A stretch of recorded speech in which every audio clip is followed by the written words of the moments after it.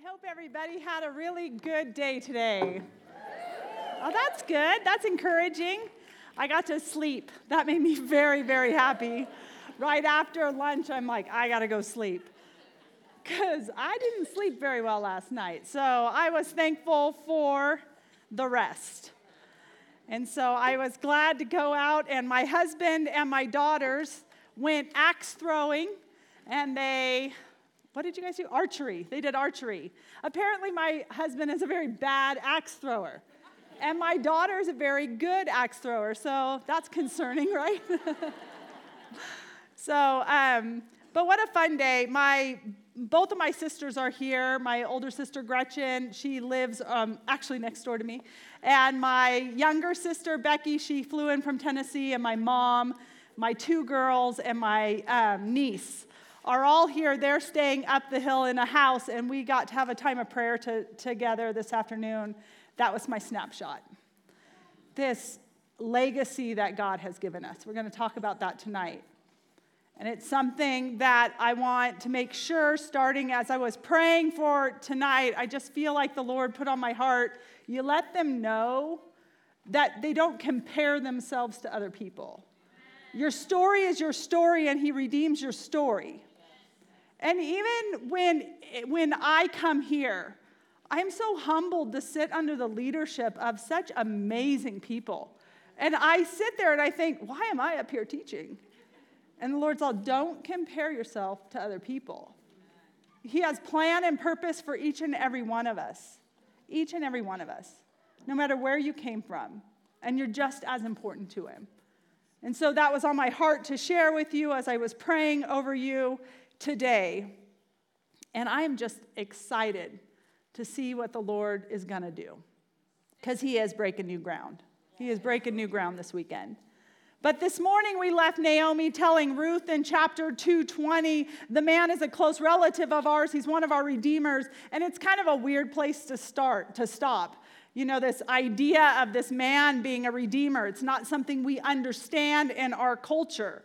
But that statement, along with the kindness of Boaz, actually starts to melt away the bitterness that Naomi was feeling. And she starts seeing God despite her circumstances.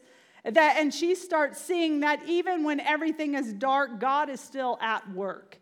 He's still at work on her behalf. And I love, John Piper said, hope helps us to dream. It helps us to think of ways to do good.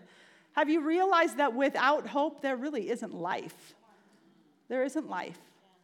And God gives us hope, even in those dark days that He's taken us through.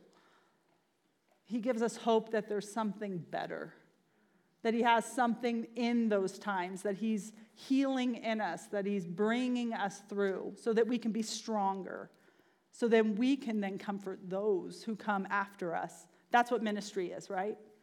That God comforts us, and then He wants us to use that comfort to comfort others. And I'm so thankful that He uses us. And we see the effect that hope has on Naomi, because that girl starts making plans again. In Ruth 3:1, Naomi is speaking to Ruth, and she said, my daughter, why should I not seek rest for you, that it may be well with you? And that word rest in the original Hebrew is a settled spot. A place, a home, a place of rest. And what she is telling Ruth is that she wants to find her a husband. And this has really been her prayer since the beginning. Remember on our first talk together, she urges her daughter-in-laws to stay in Moab. Why? Because she wants them to find a settled spot in their mother's home, in their husband's home, actually. And so what she has wanted from them for day one is that they would find a place of rest in their husband's home. And why is this important? Because they live in a culture of patriarchy. And it was really important. This marriage relationship gave her daughter-in-law a place of rest. It gave her both provision and protection. Therefore, she could have that settled spot. And so I have just recently been told by my third child, who is sitting right here, that my matchmaking skills are not wanted, nor are they needed. And I just want to tell you, I think it's rude because I'm actually a really good matchmaker. And I have some feathers in my cap. I'm just going to let you know. But I've made 2 bad calls with her. And so she has sidelined me forever. And I think the punishment is not, does not fit the crime. But recently, so last semester, she graduated from college and then she taught in Arizona for a semester. And I really wanted her to come home. She wasn't sure. She wanted to come home, that kind of thing. And so I decided, well, what a great motivator love is, right? That'll bring her back. But I have to find someone in my town. So I was on the lookout, and I was at church, and a young man gets up on stage, and he's in the worship band, and I thought, here we go. This is it. So I text my brother-in-law, because he volunteers in the worship band, and I'm like, hey, because what I want to know about him is, one, is he single? Because I'm not trying to steal him away from anyone, And then second of all, I need a name. So I asked my brother-in-law, of course, he knows nothing. He sends me back, I don't know. Well, you're in band with him. How do you not know? And so he texts the worship pastor, and then the worship pastor doesn't get back to us for like a week. And then we get a text, and guess what it says? It says, he's single. He's single. I was so excited. You have no idea how excited I was. And also he gave me a name, and I don't know what the worship pastor did to get that information. I don't want to know what he did, actually. And so when we found this out, I knew that I had to wait for the best time, to present it to Natalie. So she comes home for Christmas break. And it's Christmas Day, and all of us girls are sitting around the island. We always stand around the island. I don't know why. Actually, it's because we are cooking. That's because we're always cooking in Christmas. And so we're all standing around this island, and my family is big and loud, and I'm talking to everybody, but Natalie is standing over here, and I'm talking to my nieces over here. But I have her in my peripheral vision, and I thought, this is the best opportunity. So I said, well, I just recently saw a young man, and he's single, and all the girls, their ears prick up. And Natalie looks at me, and I know she's looking at me. And I'm not going to look at her because she gives the best death stares ever. And so she knows where this is going. I know she knows. And they're like, oh, tell us about him. I'm like, well, he's cute, and he probably loves Jesus a lot because he's in the worship band. And, I just recently found out he's single. And they're like, what's his name? And so I give him his name. And one of my nieces said, Auntie Julie, he's in high school. So now I've been sidelined forever because I didn't understand that he was in high school. And I really hope that his mom doesn't think I'm a creeper for trying to text about her son. I'm really hoping that didn't happen. But my brother-in-law comes up because I haven't told him, hey, keep this super secret. I am not like Naomi. I am not I'm not telling Ruth all of the things that I want to have happen. That is not what I'm doing. I am playing my cards very, very close. And so he comes up, hears that we're talking about this, and he spills everything about how I texted him, and he texted the worship pastor. And Natalie just went, no more, Julie. And when she uses my name, it's true. It's serious. It's serious. And so I am no longer allowed to play matchmaker. But this is not so for Naomi. She has an elaborate plan, and unlike my kids, Ruth is going to obey her. She's going to obey her.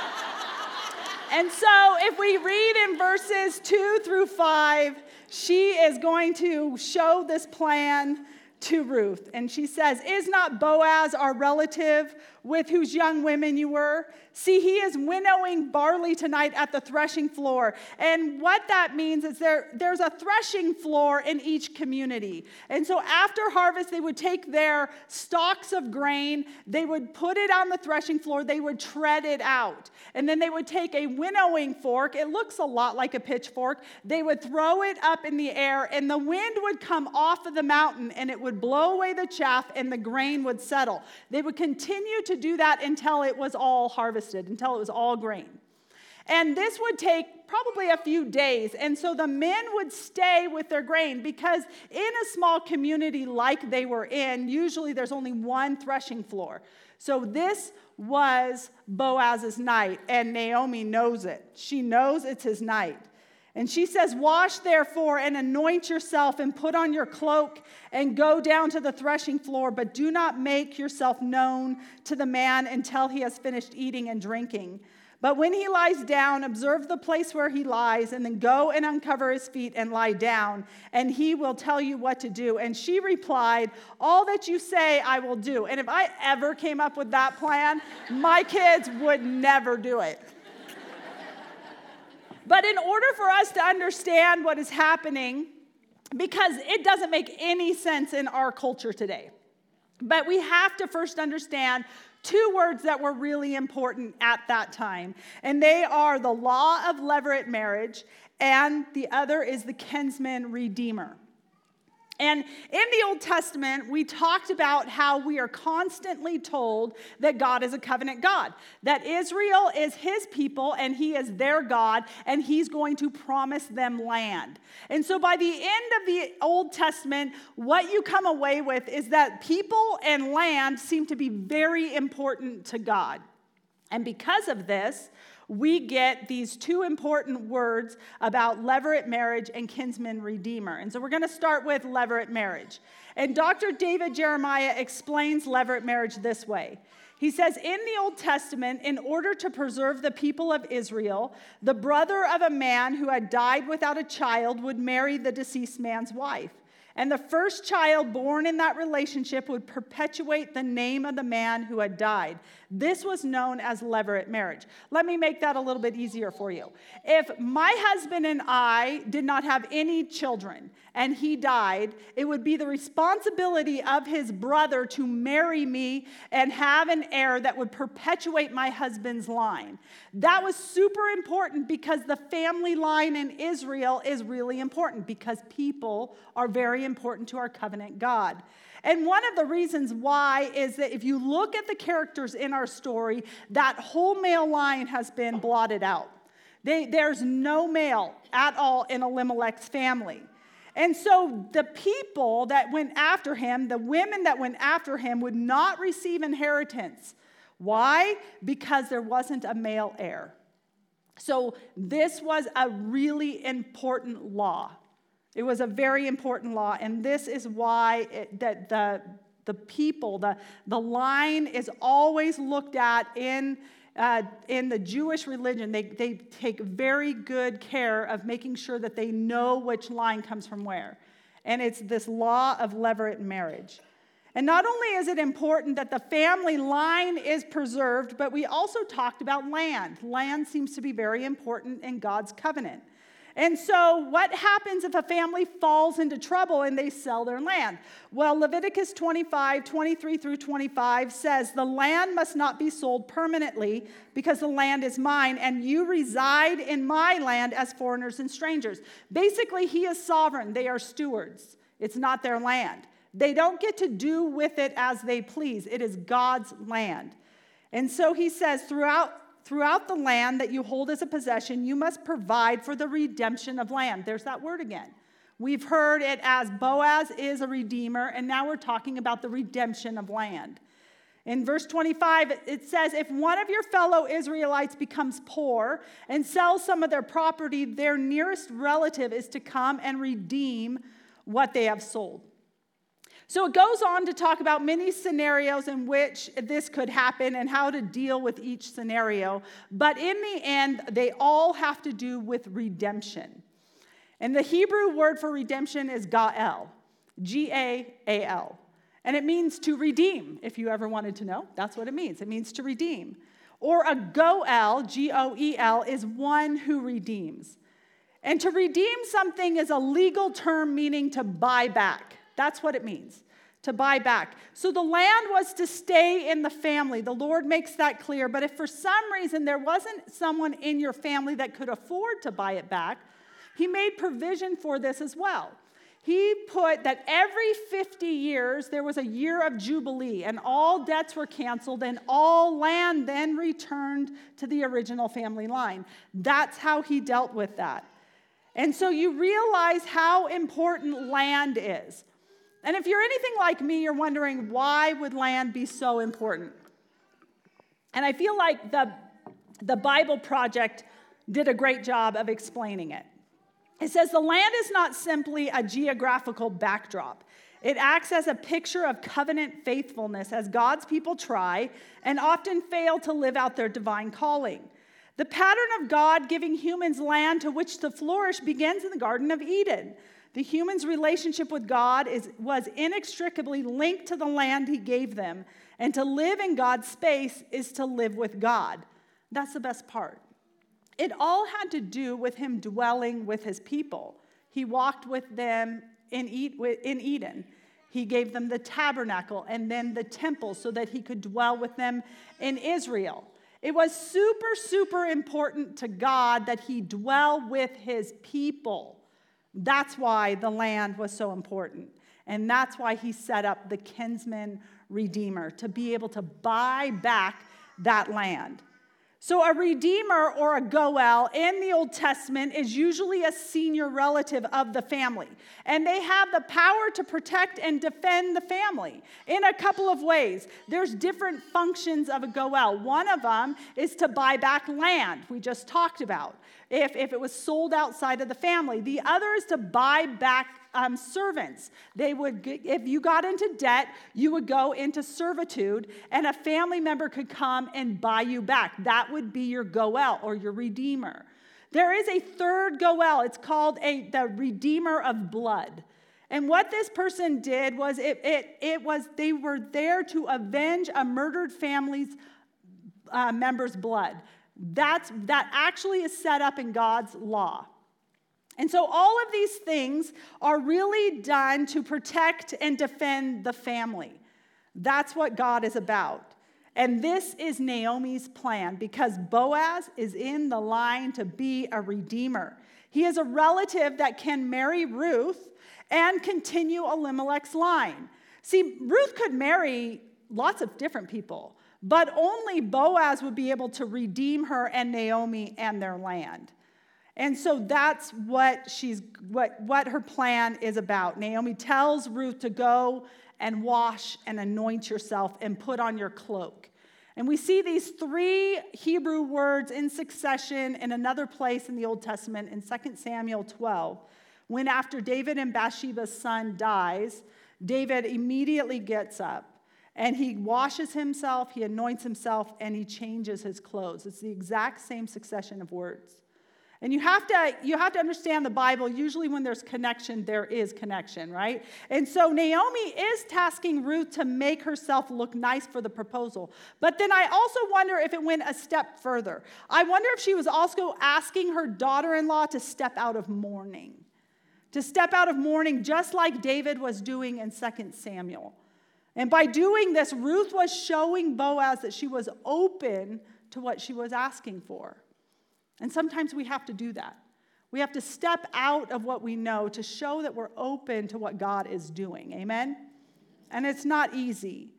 And Ruth does all that her mother-in-law asked and goes to the threshing floor, and she waits until Boaz is asleep, and she uncovers his feet and lays down. And Ruth 3:8-9, it says, at midnight, when the man was startled and turned over, and behold, a woman lay at his feet. And he said, who are you? And she answered, I am Ruth, your servant. Spread your wings over your servant, for you are a redeemer. And really, if this was a movie, this would be the cringy part, right?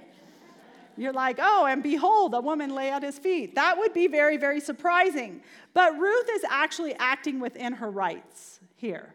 She's acting within her rights, but it is a very bold move, because she is putting herself in a very compromising position.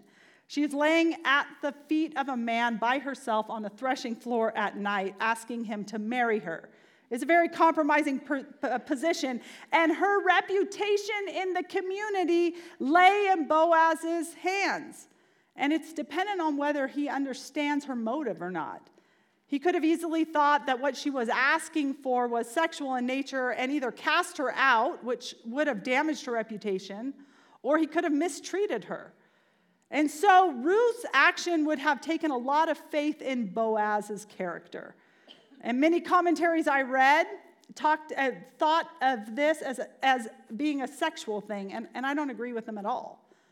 I don't agree with them because that's not the character of these two people in the story so far. When we look at the Bible, we have to look at the whole Bible, right? Taking a verse, cherry-picking a verse, it never does anyone any good. So take the whole Bible. What are these people about? And I think that it was risky, absolutely. It put her in a compromising position, but I don't believe that what Ruth's request was immoral. Because she was asking him to cover her with his wings, the very thing that Boaz had told her that God did for her when he's talking about her identity. That's what she's asking him to do for her. She's using his words. She was asking for his protection. She's asking for him to redeem her. And I think that this moment on the threshing floor was really a full circle moment for Ruth. It's a full circle moment to do things differently. Because do you remember how Moab started? We talked about that. It was an incestuous relationship between Lot and his daughter. And do you remember the story of Lot and his family as God was going to destroy Sodom and Gomorrah, and he gives them the chance to flee, and he tells them not to turn back, but what does Lot's wife do? She turns back. It doesn't go well for her. She turns into a pillar of salt, and him and his girls flee to the caves. And so all of a sudden, his girls are looking around going, well, we have no one. Our whole life has been destroyed. How are we going to perpetuate our line? See, they were in an impossible situation in their mind. So what do? They take control. And they decide to get their father drunk. He has no idea that it's happening. And they conceive a child. Both of them conceive a child. But the one we're talking about is the Moabites. She conceives the Moab that becomes the Moabite people. And really, this is the stigma for Ruth, right? We've heard about it over and over and over again as we've read the book of Ruth. It's Ruth the Moabite, who comes from Moab. Ruth the Moabite. She can't get away from this stigma. She can't get away from her heritage. It follows her everywhere. It's what she's known by.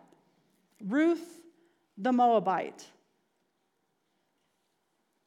It's not an easy life for her.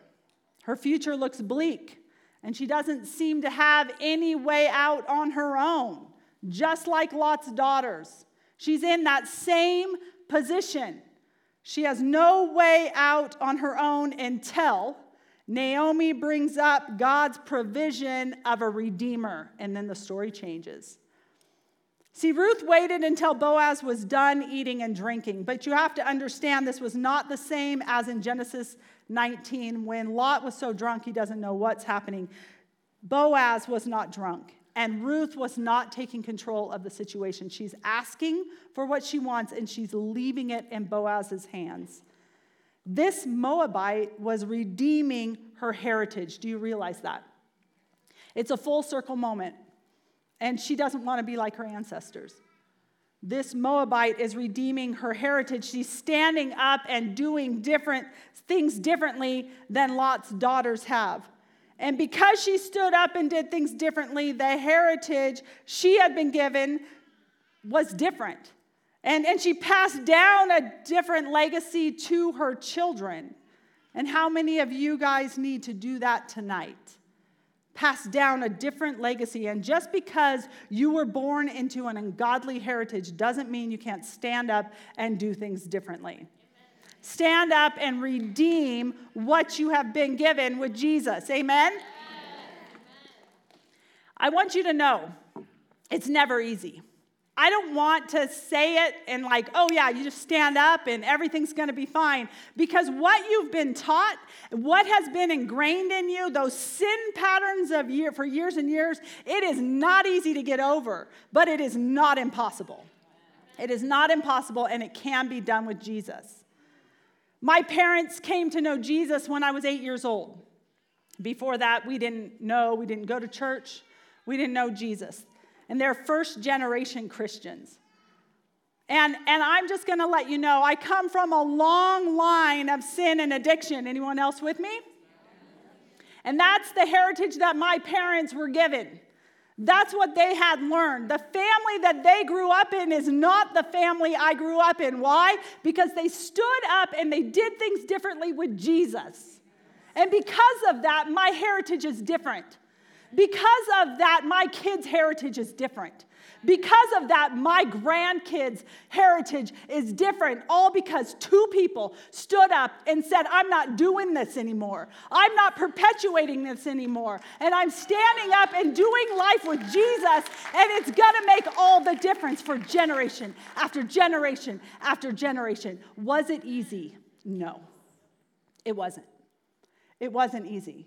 There is an amazing part of that story. Do you know every single one of my parents' family came to know Jesus? That is the legacy, and that is why when I was sitting up in that cabin praying with my family, I was just thanking the Lord for the legacy that He has given me.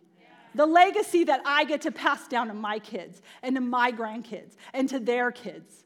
And it just goes on and on and on because Jesus is a life changer. Amen. He is a life changer. And my question to all of you is, who needs to come under the shadow of God's wings tonight? Who needs to do that? See, Boaz is the shadow of a truer and greater Redeemer, Jesus. That's what Boaz is. And God sent each and every one of us in this room a Redeemer. Every single one of us. And why would He do that? Because we all, like Elimelech, have walked out of the promised land and turned our back on God. Every single one of us. In fact, Romans 3:23 tells us, for all have sinned and fallen short of the glory of God. So we were all born into sin. And because we were all born into sin, in Romans 6:23, it says the wages of sin is death. That's what the wages are. And every one of us with this destruction of sin is spiritually dead. And there's not a thing we can do about it on our own. I don't care if you've heard that if you work hard enough, if you pray to whatever, if you do whatever, if it is on your own, you can't get to heaven without Jesus. You just can't. You can't do it. But Naomi teaches Ruth that God provided for them by giving them what? A Redeemer. A Redeemer, and God did the same for us. God did the same for us, and remember, God is a covenant-keeping God, and He loves you, and He wants to give you an inheritance of eternal life in heaven, and He wants you to be spiritually alive, so He sent His Son to buy you back, to buy me back from death. But our Redeemer had to pay the redemption price, just like we're going to see that Boaz has to pay the redemption price for Naomi and Ruth. But see, our redemption price was really high because the wages of sin is death, and that we know that He has to pay with His life. Jesus had to die, shed His perfect blood on the cross, and rise again so that whomever asked Him to redeem them, He would. He would redeem them. He would cover them with His righteousness. He would forgive them their sin and give them new life by His Spirit. See, with Jesus, we have a new heritage. We have a future and a new legacy to pass down. But we can't do it without Jesus. If you are here tonight and you want Jesus to be your Redeemer, I want you to know that we're going to have a moment after I'm done here tonight in which Megan comes and she will explain all of that to you. But I want you to know that it is the most important decision that you will ever make in your life, to be redeemed by the blood of the Lamb. And He is the one that can change your legacy. He can change it. Nothing else can. But He can. But I also want to talk to a group of women here tonight that needs to stand up because they want to say, I want to do things differently than what I've been given. Is there anyone here tonight? Please stand up. If you're here tonight, thank you. If you're here tonight and you're like, I want to do things differently than the heritage I've been given, guess what? God does that for you. And tonight you're making a stand saying, we're done with the old. We're done with it. There is freedom. There is freedom for you. And just like my parents, let it be an example to you that when there's generation after generation after generation of all of your families, that they stand and can stand up on a stage and say, because they stood up, I'm here today. It is brave and it is hard, but you can do it with Jesus. I want you guys to stay standing. I want to talk to the people in this room that maybe were given a great heritage, but tonight you're saying, I want to continue to pass down that heritage to the next generation. I want to be a life that is passed down, that Jesus is the most important thing in my life so that my grandkids see it, my kids see it, my great-grandkids see it. Please stand up. I want you to know I'm standing with you. I'm standing with you. Praise God.